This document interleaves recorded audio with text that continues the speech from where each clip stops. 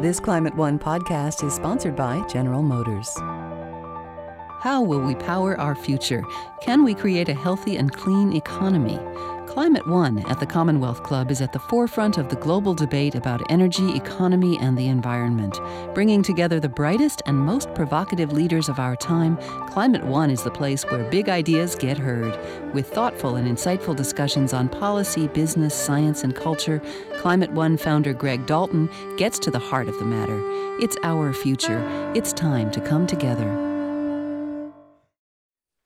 This is Climate One, changing the conversation about America's energy, economy, and environment. I'm Greg Dalton. Our topic today is the power of zero. Homes that produce as much energy as they use have moved from fantasy to reality. Are net zero energy homes trophies for wealthy people? Or are they within the reach of the middle class? We'll hear from a person who lives in a net zero home and ask him what kind of clothes he wears around the house. If net zero is not for you, we'll also hear tips for making your home more energy and water efficient. In the second half of the show, we'll talk trash. Oakland, San Francisco, Los Angeles, and other California cities have set goals of eliminating all waste that goes into landfills. Is it really possible to recycle and compost all the mountains of junk we produce in our consumer lifestyles? We'll find out. First, net zero homes. Joining our live audience at the Commonwealth Club in San Francisco, we're pleased to have with us three people from the frontier of cool homes. Ann Edminster is a green home consultant and author of Energy Free, Homes for a Small Planet. Daniel Simons is a principal architect with David Baker Associates. And Sven Thesen is owner of a net zero home in Palo Alto. Please welcome them to Climate One.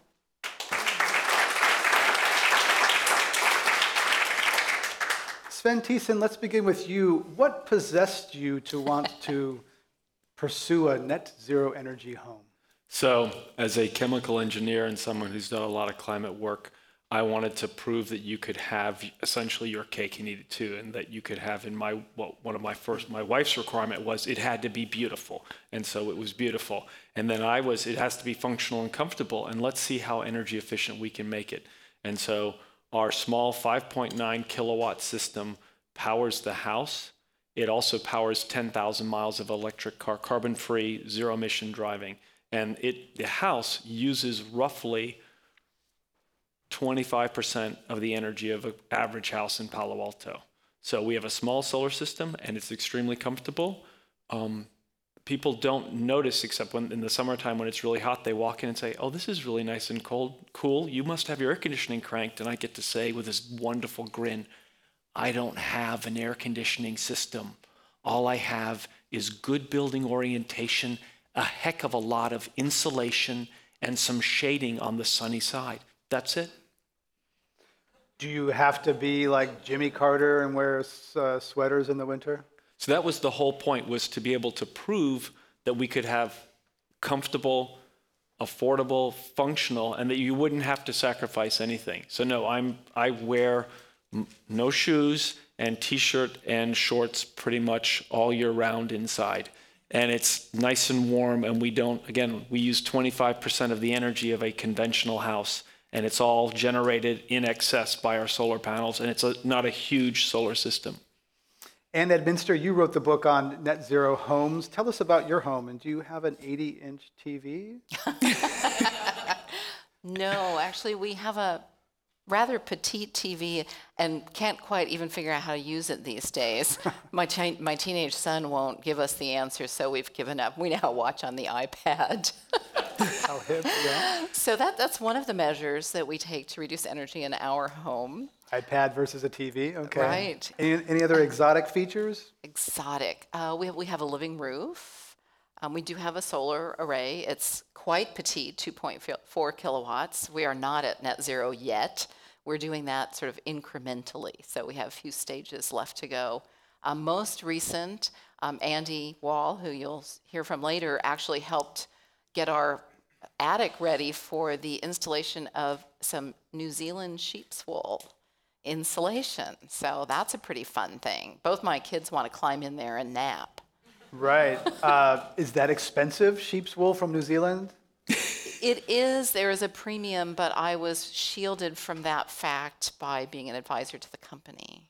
Oh, inside deal. Okay, all right. So the rest of us have to settle for Levi's or something else. Okay.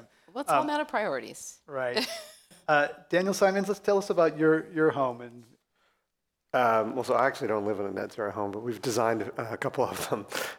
And the one that we designed here in San Francisco is really quite small. I think that's one way. I mean, not that everybody has to live in a small home, but it's much easier to make a small home net zero. So it's a 700 square foot house, and then it also has a wood shop in it. We power the wood shop from a pretty small PV system. I think the key with getting to net zero or just being efficient is trying to figure out how to reduce the loads, like Sven was saying. Like the goal is really to make the buildings use as little energy as possible. I mean, any reduction that you can make, just, switching from an incandescent bulb to an LED bulb or insulating your house or upgrading the windows, all of these things, incrementally reduce the energy consumption of the entire built environment. And when you get it down really, really low, then it's easy to put a small PV system on the roof and power the whole thing. Ann Edminster, we replaced the windows on our home, and my head started to ache with all the R factor. There's factors that measure the light that comes through and the energy that doesn't come through, and it was mind-boggling. And I was very motivated, geeky, so I got to do this, right? I have to walk the walk, but it was very complex. How many people really want to bother with the complexity? And that's just one piece of a house, right? Changing the windows is no simple thing. It's true.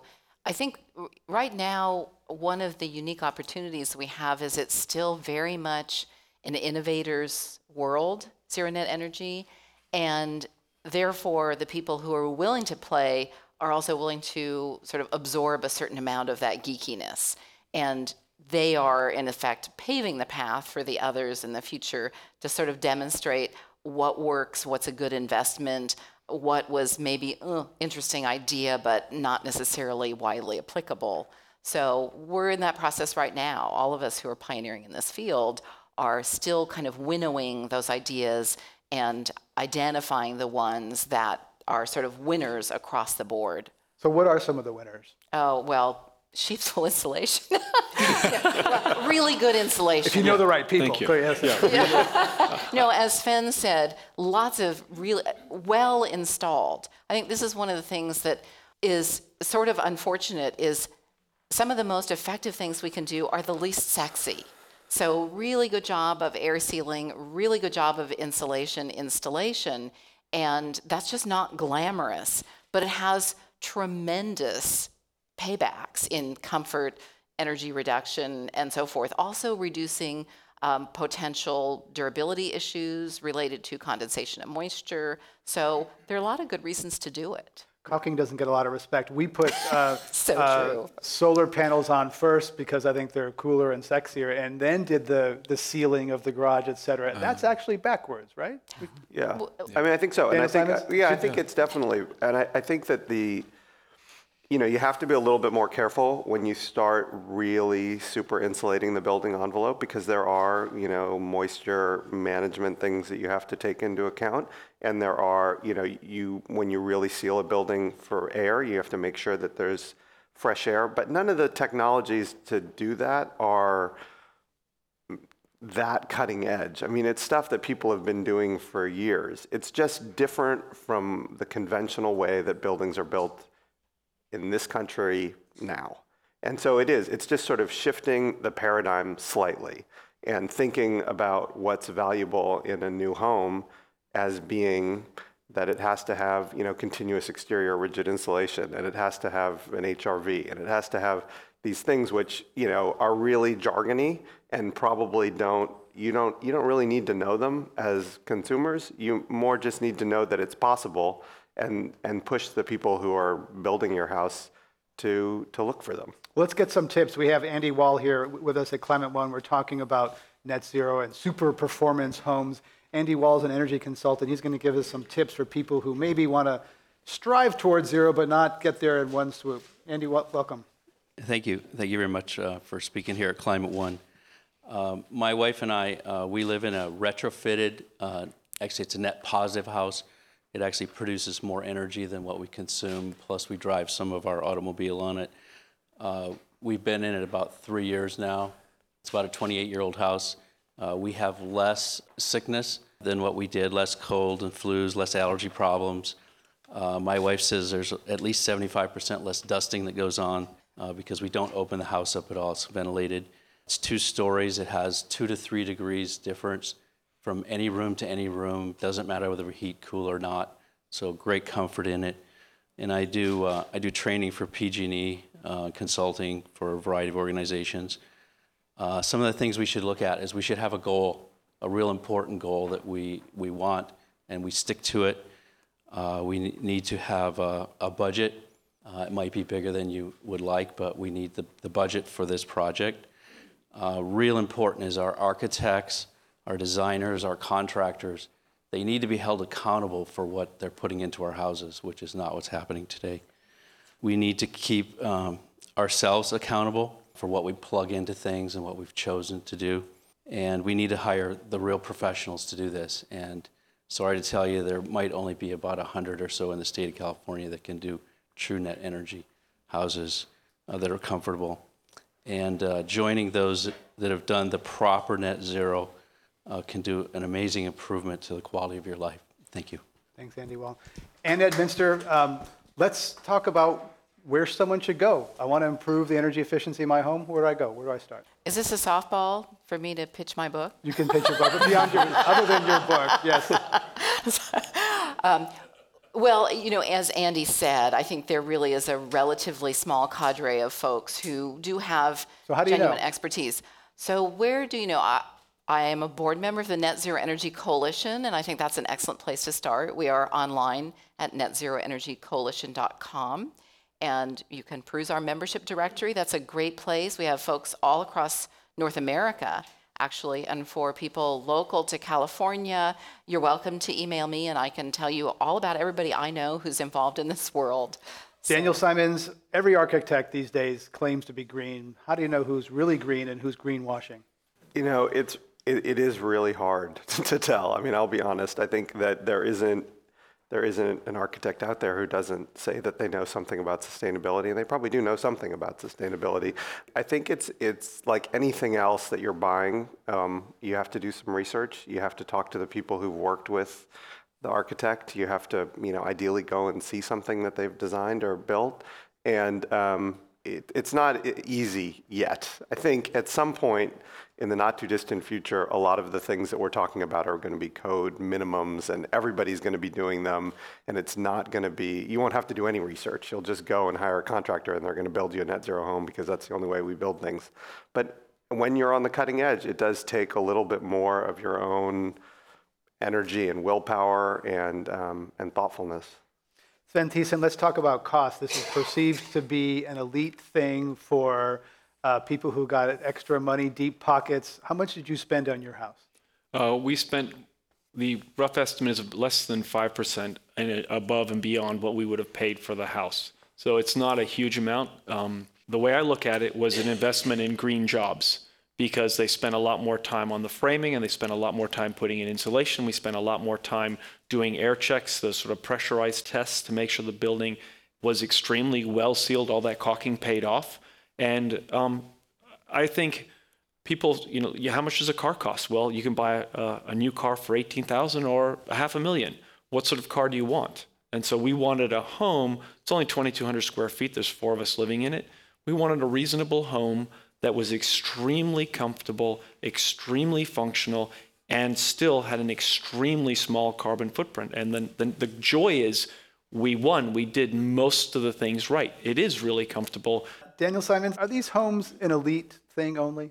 To a certain extent, yes. I mean, how many people actually, hire an architect and design and build their own home? That's a pretty small percentage of the population. I mean, most people, I don't know, they rent a place or they buy one that already exists. So to a certain extent, it is elite. I mean, and I think that as we move into a more sustainable future, single family homes are a thing that probably aren't the most sustainable model for living. I mean, we probably should be building higher density. We probably should be living more in cities. And there is a point at which buildings get tall enough that it's actually really I mean, I would say impossible for them to be net zero. I mean, up to a 6-story building, maybe, but when you start getting high rises, there's just not enough roof area to power it with PVs. But that, like I was saying before, that doesn't mean that making those buildings super energy efficient isn't still a really good goal. And hopefully, as we move forward into this more sustainable future, more people will have the option of not going to some great effort to hiring an architect, but rather just picking the net zero home as the one that they buy or rent. And when that happens, I think it will be more accessible to everyone. Daniel Simons is a principal with David Baker Architects in San Francisco. We're talking about net zero homes at Climate One. Ann Edminster, one of the critiques of net zero homes is that they are this suburban single-family home, but you say that there's actually some urban examples, and it's not just this sort of suburban home with lots of roof area for solar, and et cetera. Tell us about the urban application. Absolutely, yeah. In fact, one of our real rock stars in the Net Zero Energy Coalition is a man named Sean Armstrong, who is developing multifamily affordable housing that is reaching net zero energy up in Arcata. So these are buildings with 2650 units, and Sean has been finishing these projects and reaching these goals for about the last 3 years. So, and one of our earliest projects here in the Bay Area was a zero lot line, very small townhome over in Oakland. Zero lot line means what? Means wall to wall, houses built right up next to each other. So it's not the sort of suburban castle in the moat model, much more dense, even though it's a single family home, really different model. And on the cost issue, Sven Thesen said 5%. Is that what people think about, in terms of the cost premium for net zero, or is it? I only wish that's what they thought about. There really is, I think, a very widespread thought that there's a dramatic premium for zero net energy. My belief and my experience is that there is no cost premium, because any commissioned project, you're given a charge and a budget, and you either meet that charge within the budget or you don't. And if you don't, you're generally off the job. So all of the projects that I've worked on, zero net energy hasn't been achieved accidentally. It's been part of the initial design charge. So we meet it within budget. Doesn't cost extra any more than the kitchen sink would cost extra if you were being asked to remodel a kitchen. Right, but as Daniel said earlier, very few Americans these days start from scratch. They probably buy a house or remodel a house. How about the upgrade path, getting to zero with an existing building? Yeah. You're doing it incrementally. Is that slow and painful and costly? It's slow and costly. Personally, I think it's really fun. I wouldn't call it painful at all. But yeah, there has to be a certain commitment.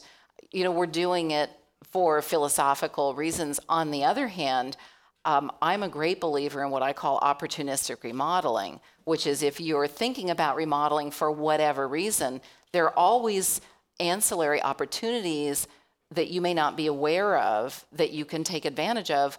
If you're already planning to do X, then you can do Y at the same time. But the only way you're going to know that, this goes back to Andy's comment about who are those trained professionals, and as Daniel said, caveat emptor. So yeah, it really does require working with a skilled team to identify those opportunities. Let's go to our lightning round. We have a couple of quick questions for each of you, starting with Ann Edminster. Energy efficient homes have stable internal temperatures, eliminating the need for toys such as Nest thermostats that tinker with home heating and cooling. Yes. Okay. Sven Thesen, hydrogen cars have a bright future. No. So, am I allowed to say more? No, that's it. Yeah, I think the chemical engineer in me says just no. Economic, environmental, it's just stupid. Ask me later. Okay, tell that to Arnold Schwarzenegger. Okay, Sven Thesen, net zero homes are showpieces for rich people. No, on both accounts. I would love for you guys just to come and visit. It's only 2,200 square feet. Look out for we got 2 rats living in the house, pets. And 4 chickens, 2 kids. Don't mind the mess. I don't think so. We had a choice. We could have something that was a little bit fancier and a little bit bigger, but we chose to be a lot more comfortable. When we did the sound check, he listed the chickens ahead of his children. I think he switched it. So, Daniel Simons, the well building standard is designed for wealthy hypochondriacs. Yes.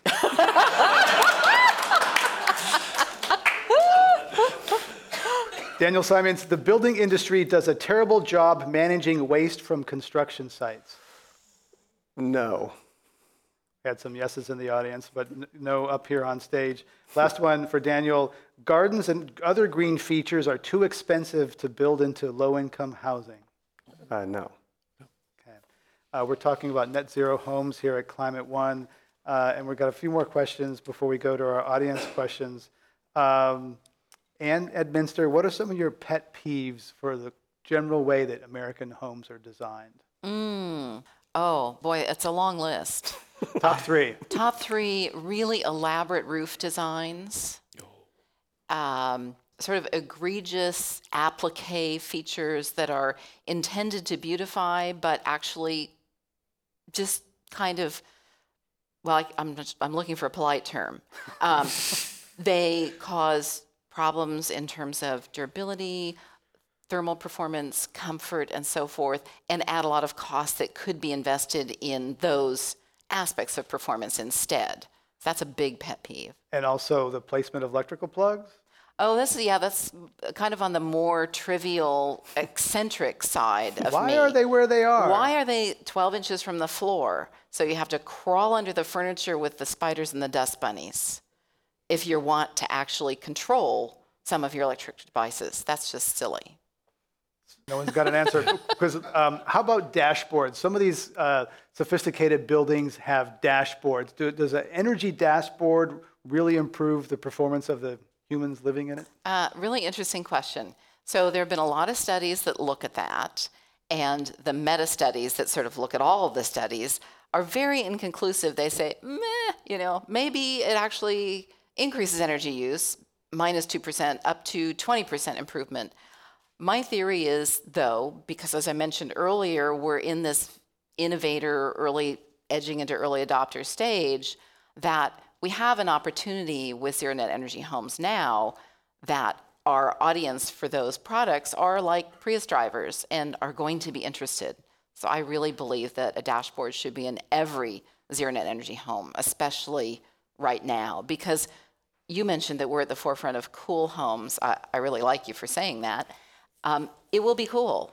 We are the cool people, and we will make it cool so other people will want to be cool too.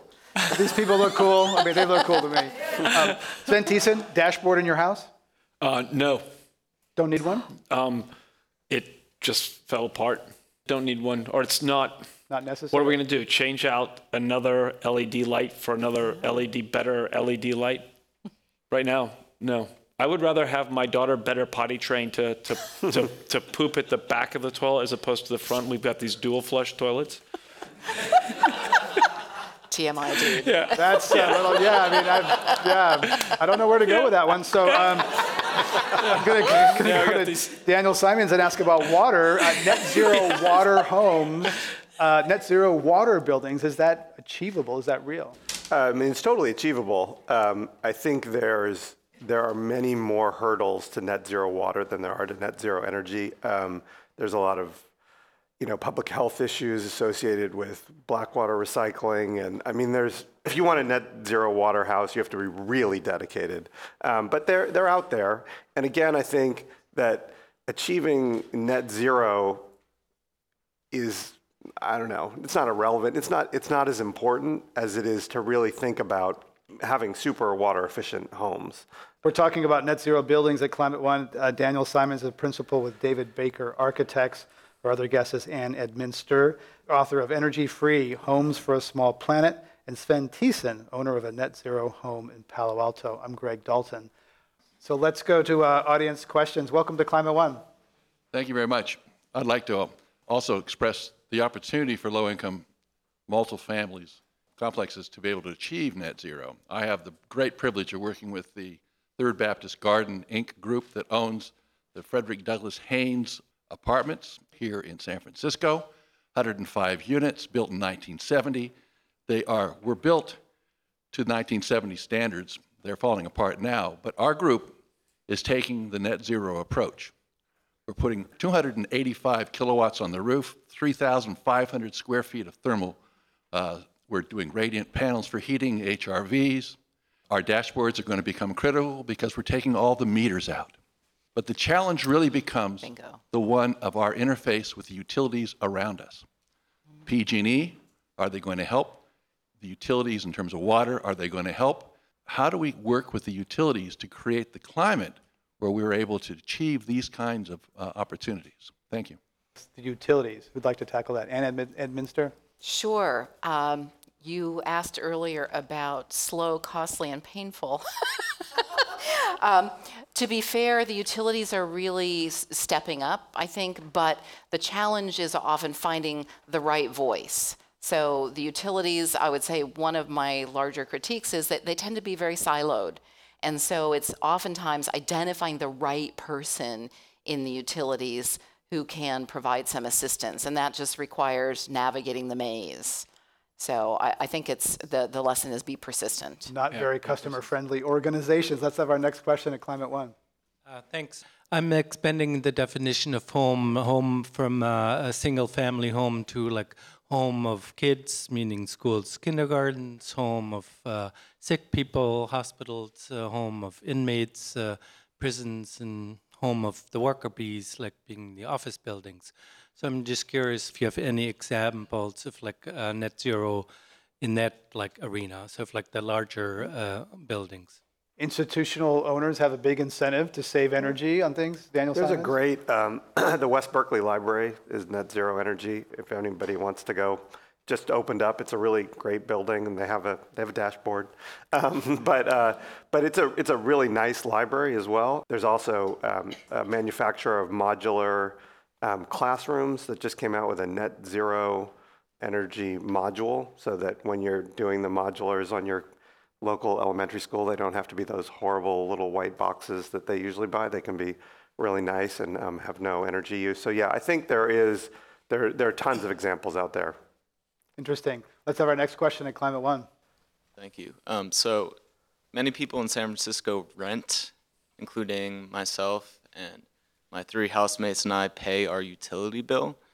And in this situation, our landlord has no incentive to retrofit our building, which is an old Victorian building.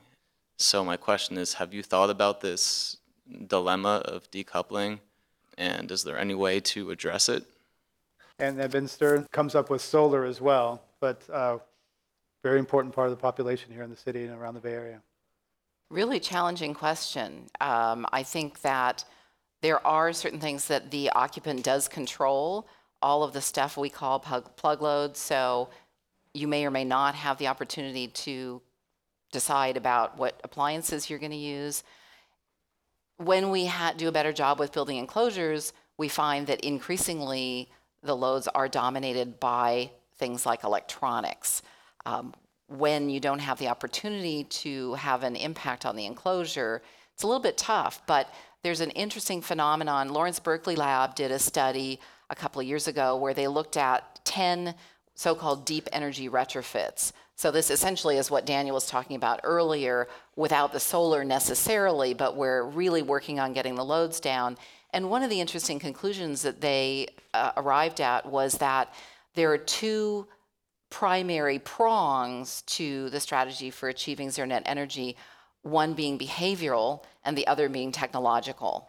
And so depending on which case study they were looking at, the solutions were dominated by either the technological or the behavioral approaches. So I'd say as a renter, you're kind of left with the behavioral as your primary strategy, unfortunately.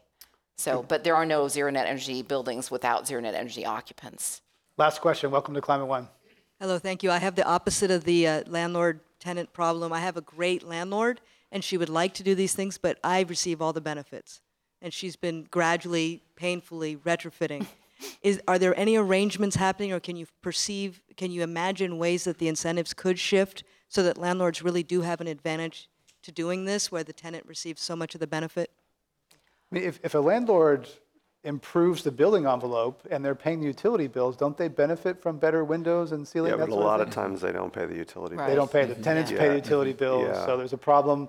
I don't care because you're paying, you don't care because I'm paying. How do we solve that? It's Daniel a Simon? really, I mean, it's a huge issue, and we design a lot of multifamily housing, and the whole, incentive metering thing that has come up a couple times is really difficult to navigate for a number of reasons. Like photovoltaic systems are really difficult, or not difficult, but it's difficult to work with PG&E to allow you to put one on a roof and to feed 15 or 20 or 100 units in the building because they like to just go back into 1 meter, which is usually not for the residents. So it's a difficult thing. I mean, I think that there are economic models out there that can show where if you're renting and you can prove that the utility burden for that renter is lower, that the rent can be higher.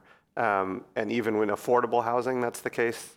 So there are ways that it could incent people, but in an existing situation like you described, it would be very difficult to do. I mean, maybe you could figure out some way of splitting the difference with your landlord, where if you could show that you save $20 a month, you give them 10 or something like that.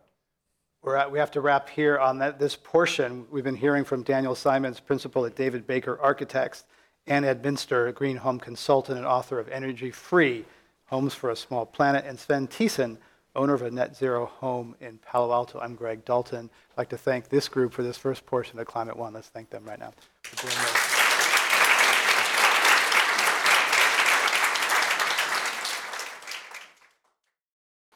We're back now to go dumpster diving. California creates an average of 4.5 pounds of waste a day.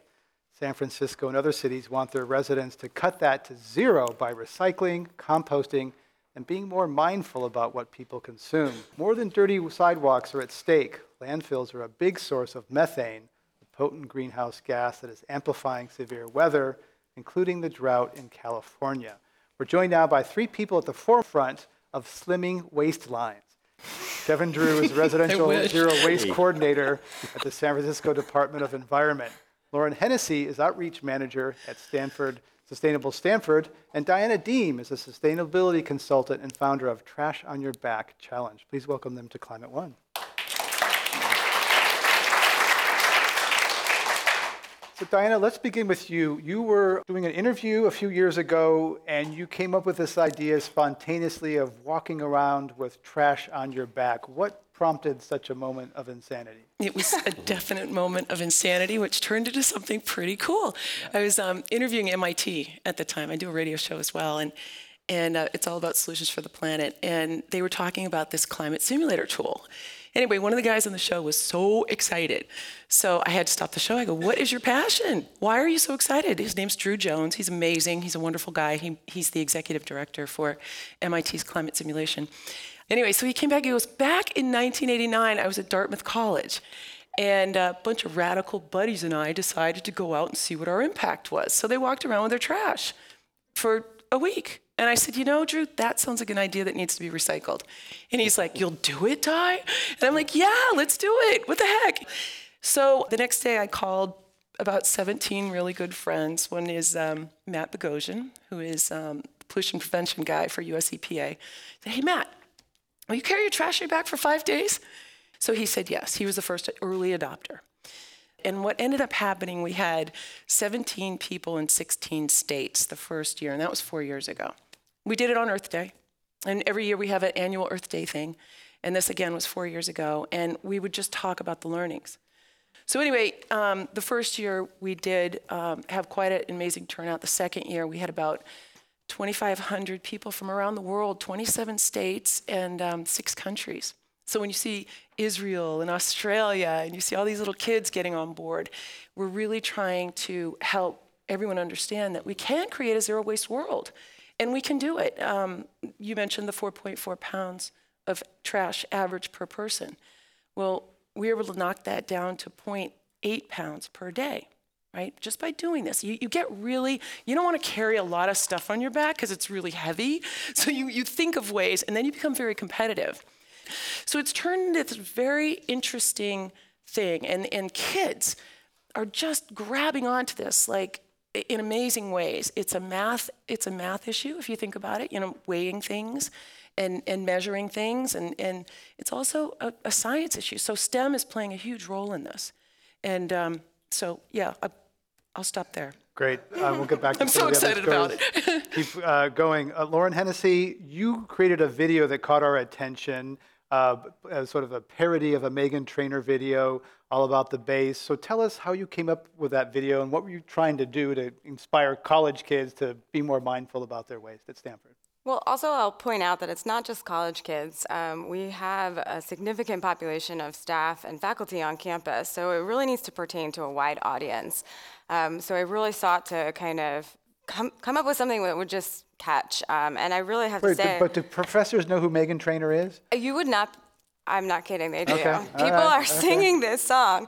But I have to be honest, it really started when a friend sent me a YouTube link of a bunch of frat boys lip syncing to a Taylor Swift song. And this video had 500,000 hits on YouTube. And I was just sitting there thinking, how they're not even doing anything, they're just mouthing the words to the song. There must be a way to get people talking about environmental and sustainable actions in the same kind of fashion. So it kind of struck me that music is this grand communicator that a lot of people don't really take advantage of. And I think it's been a crucial point that's missing in environmental communication. We're going to hear just a little riff of this video. This is a riff at Stanford. We're all about no waste at Stanford. We're all about no waste at Stanford. We're all about no waste Thanks. So a video riffing on a pop tune. What impact did that have, Lauren Hennessy, at Stanford? Well, I'm here today, aren't I? Yeah, right. We found you on the internet because of this video, yes. So the video today on YouTube had close to 5,000 hits, which is 100 times greater than any of the other videos that were entered into the competition. We far exceeded our waste minimization than in the competition than in years past, and it was we doubled our participation in the competition than last year. So it really went far in as far as spreading awareness. Make it fun. Kevin, let's talk about the city of San Francisco. What has a zero waste goal? Mm-hmm. Where is San Francisco? Is zero waste really possible? Well, that's a very interesting question. Very, very difficult goal that we've set for ourselves. It's very aspirational when we set it. Some of us who were in the business at the time said that's a little bit aggressive, but you can't get halfway there. You've got to just go for zero. And if we get to 99, that's doing really well. But what your guest just talked about was exactly the kind of spreading that's got to happen. It's got to happen to people getting charged up about it and carrying their trash on their back. It's got to happen to college kids and the kids on the other folks on the campus to find a way to get to zero waste. It's going to take a million little ways to get there. It's like the organism that we are and the organism that the planet is. It takes lots of little pieces to really get everything done. You can see the big garbage truck driving by, but the bacteria in your gut is doing just as much to keep your system going as that garbage truck, and it's everything in between. So zero waste is really a beautiful kind of biological construct that we still have to invent. We don't know what it is yet. Everybody's asking us, how are you going to get there? Do you have a precise plan? No, we're making it up as we go along, frankly. And for God's sakes, let's get out there and do it. I mean, that's what we've just seen here. Specific question. I remember being in Starbucks a couple of years ago and seeing printed on a napkin that we care about the environment and waste, et cetera. And then I looked for a place to recycle that napkin at Starbucks, and I couldn't find one. So does the city of San Francisco require businesses to have receptacles for compost and recycling, and that they're actually in a place that a human can see? Yes, we do. We require that. Is it perfectly implemented? No.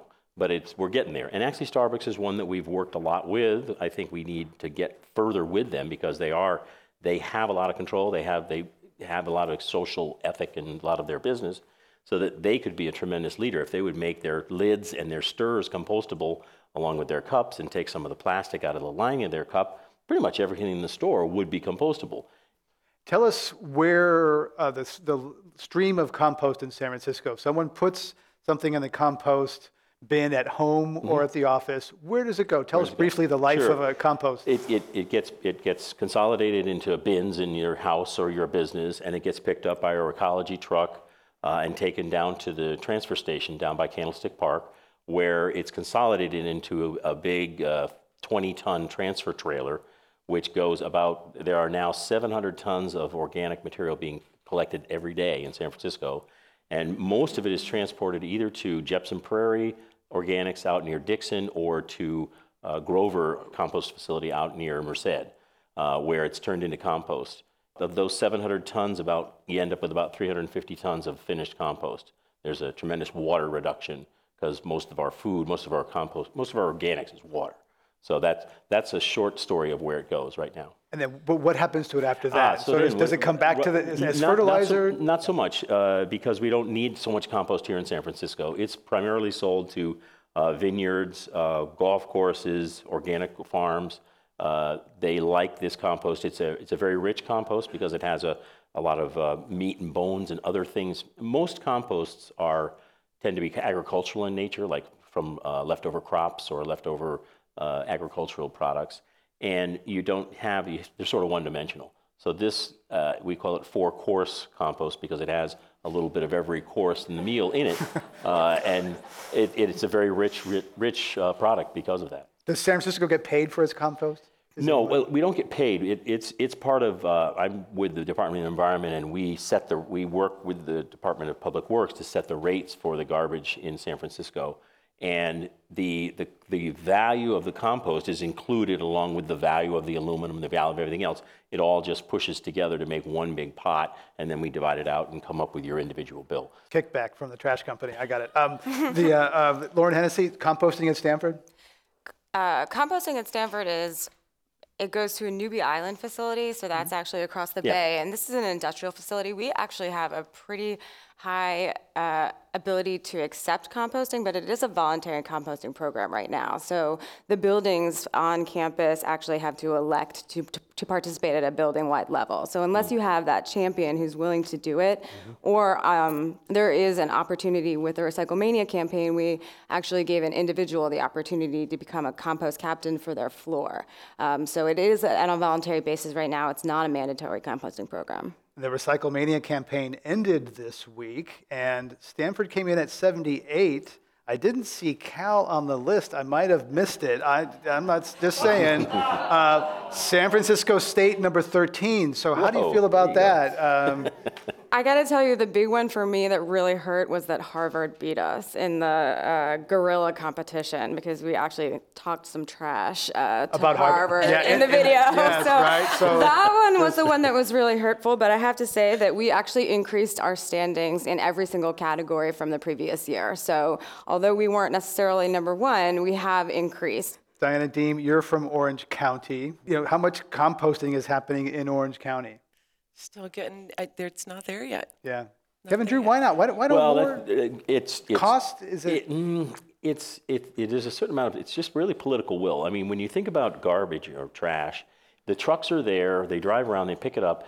I like to tell people, it's just about driving it to a different location. It's in the same truck, it weighs about the same. There are some programs in Orange County that friends of ours have started. Stephanie Barger and Zero Waste group down there, and they focused on restaurants and grocery stores first because that's what we did. It's just where the concentration is, and you don't have to drive around and pick up a thimbleful. You can pick up a lot in a restaurant and a produce store, and then you can kind of expand from there. So there's many good examples like that, and it's happening. There's more happening than you know. Because the industrial people don't want to pay to throw it into landfill. That's very expensive. Right. You can pay less and go to a compost facility, and you avoid all those that methane. So when I'm at SFO and I see the bin that says recycled off-site, I go, yeah, right. Actually, really? Very good story there. Actually, South San Francisco Scavenger just built the second anaerobic digester. It's called a dry anaerobic digester. It's kind of like a barn. And they take that material, they sort out the contaminants that people do, and take the organics and put it in a lump. They don't compost it. They put it into a barn, close the doors, and let it sit there for 21 days. They sprinkle a little bit of kind of an enzyme that helps stimulate it, but you get basically rotting going on in that pile. And they pull off the methane. After 21 days, they pull it out, and then they compost what's left. It's a very interesting technique, different than the wet anaerobic digestion that people may be familiar with at sewage treatment plants. Anaerobic being without oxygen? Right. Okay. Kevin Drew is Residential Zero Waste Coordinator in San Francisco. Our other guests today at Climate One are Lauren Hennessy, Outreach Manager at Sustainable Stanford, and Diana Dehm, a radio host and founder of Trash on Your Back. We'll be right back after this break.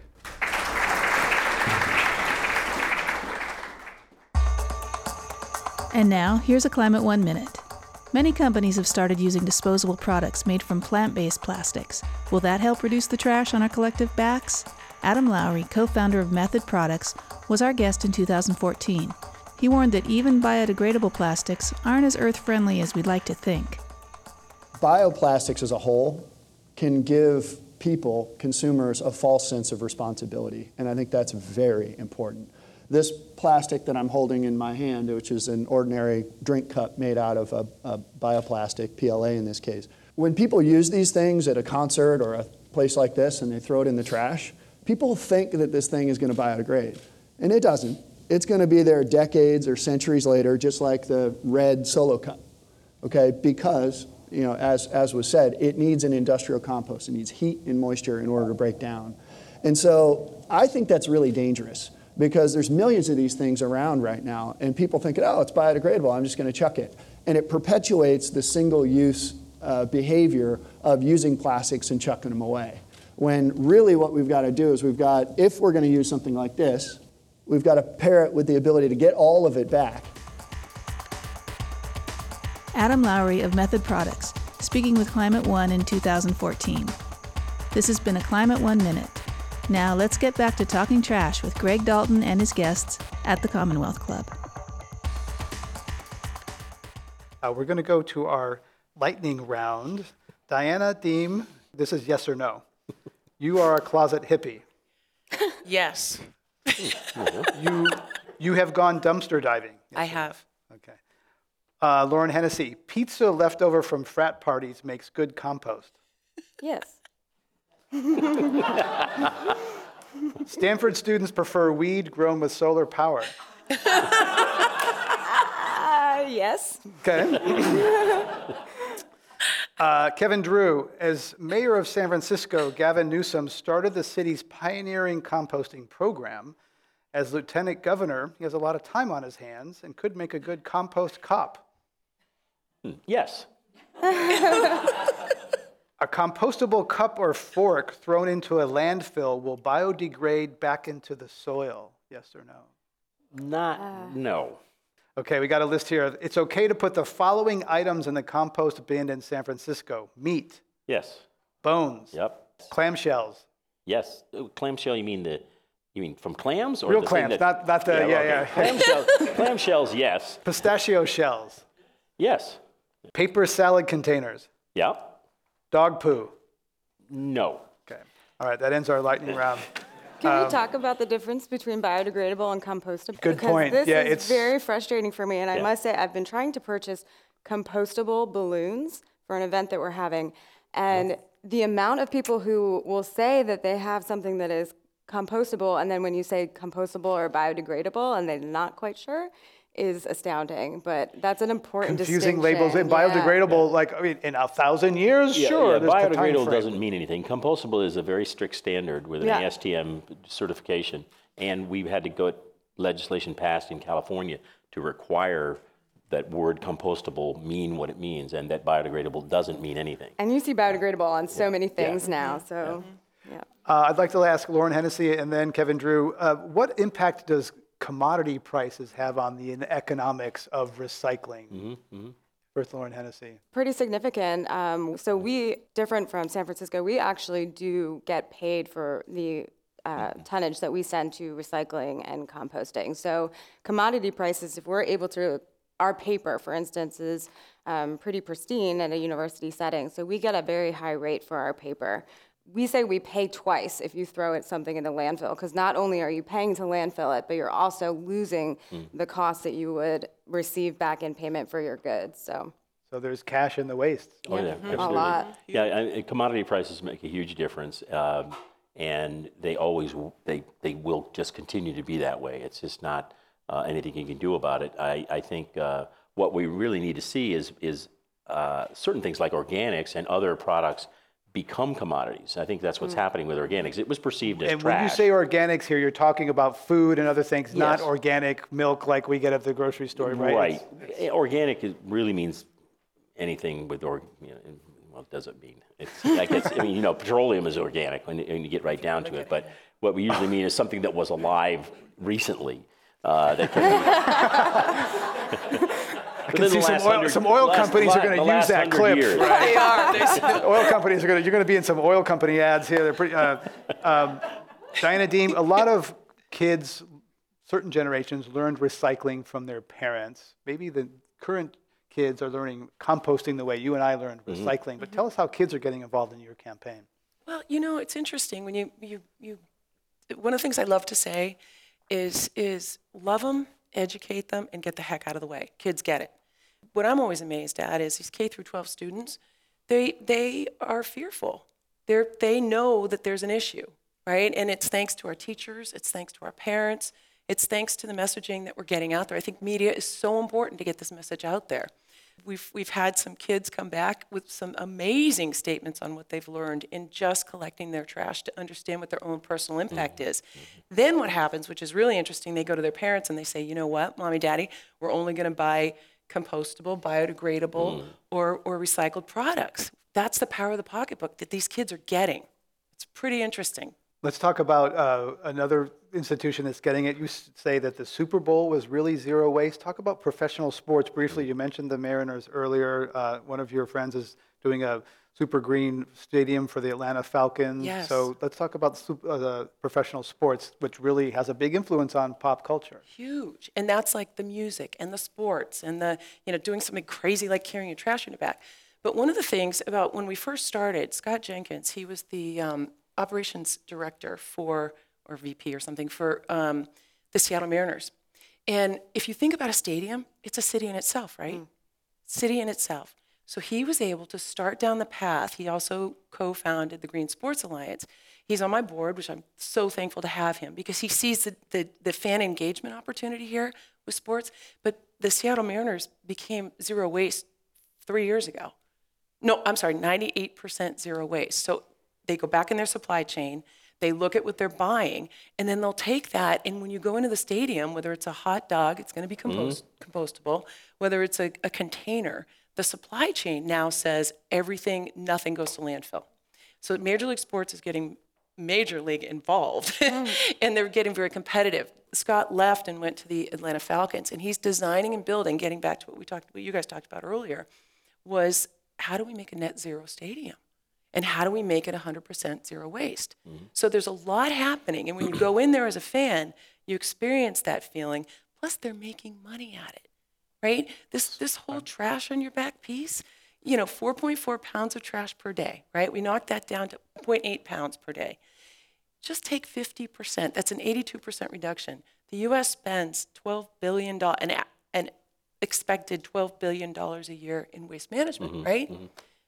Take 50%. In 1 week, we were able to knock that down, and it's a $6 billion, 50%, $6 billion opportunity for the nation.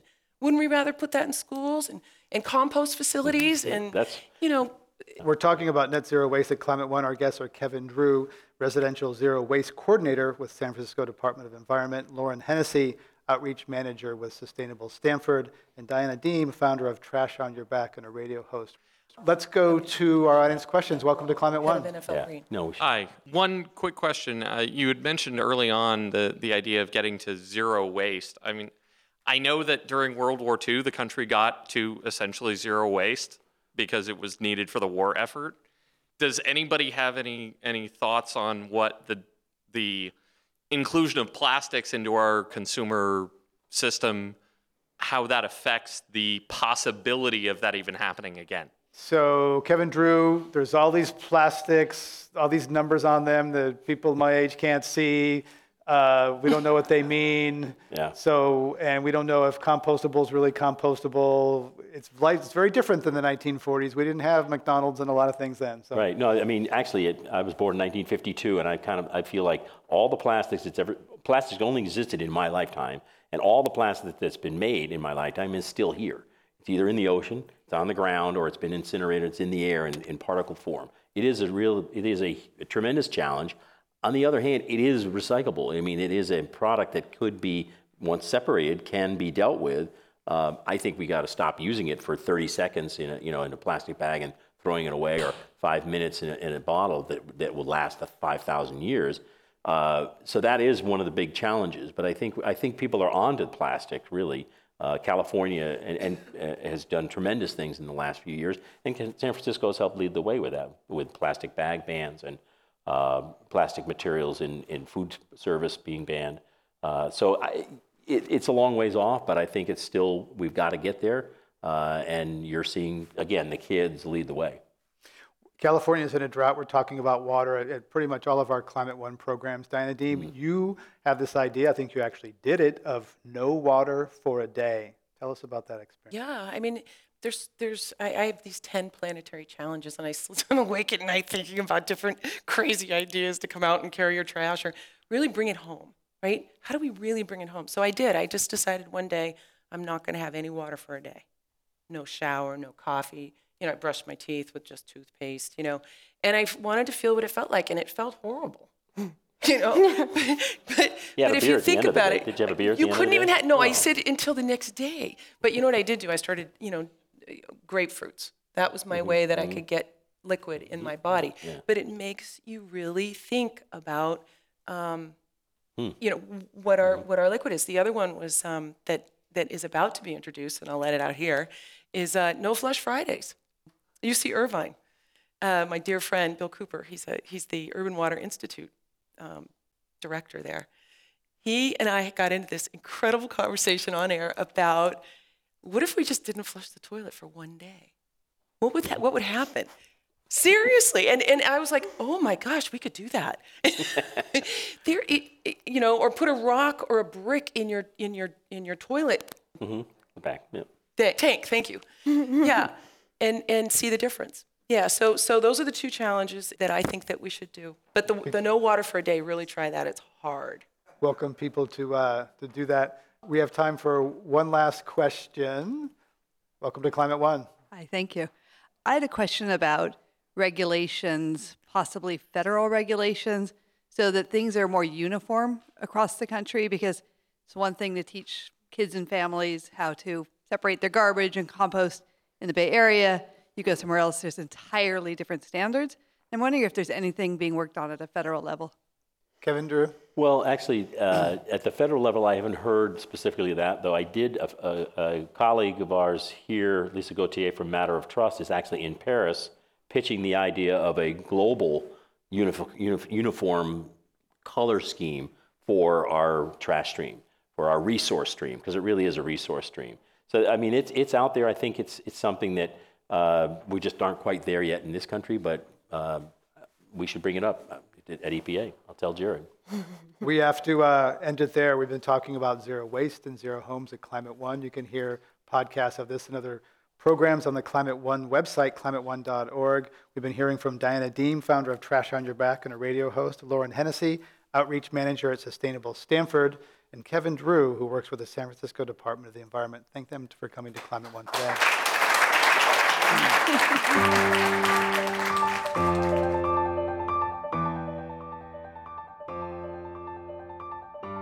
A nonprofit and nonpartisan organization. I'm Greg Dalton, the executive producer and host. Jane Ann Chen is the producer, and Alyssa Kerr is our assistant producer. The audio engineer is John Rieger, with help from Will Llewellyn. The Commonwealth Club CEO is Dr. Gloria Duffy.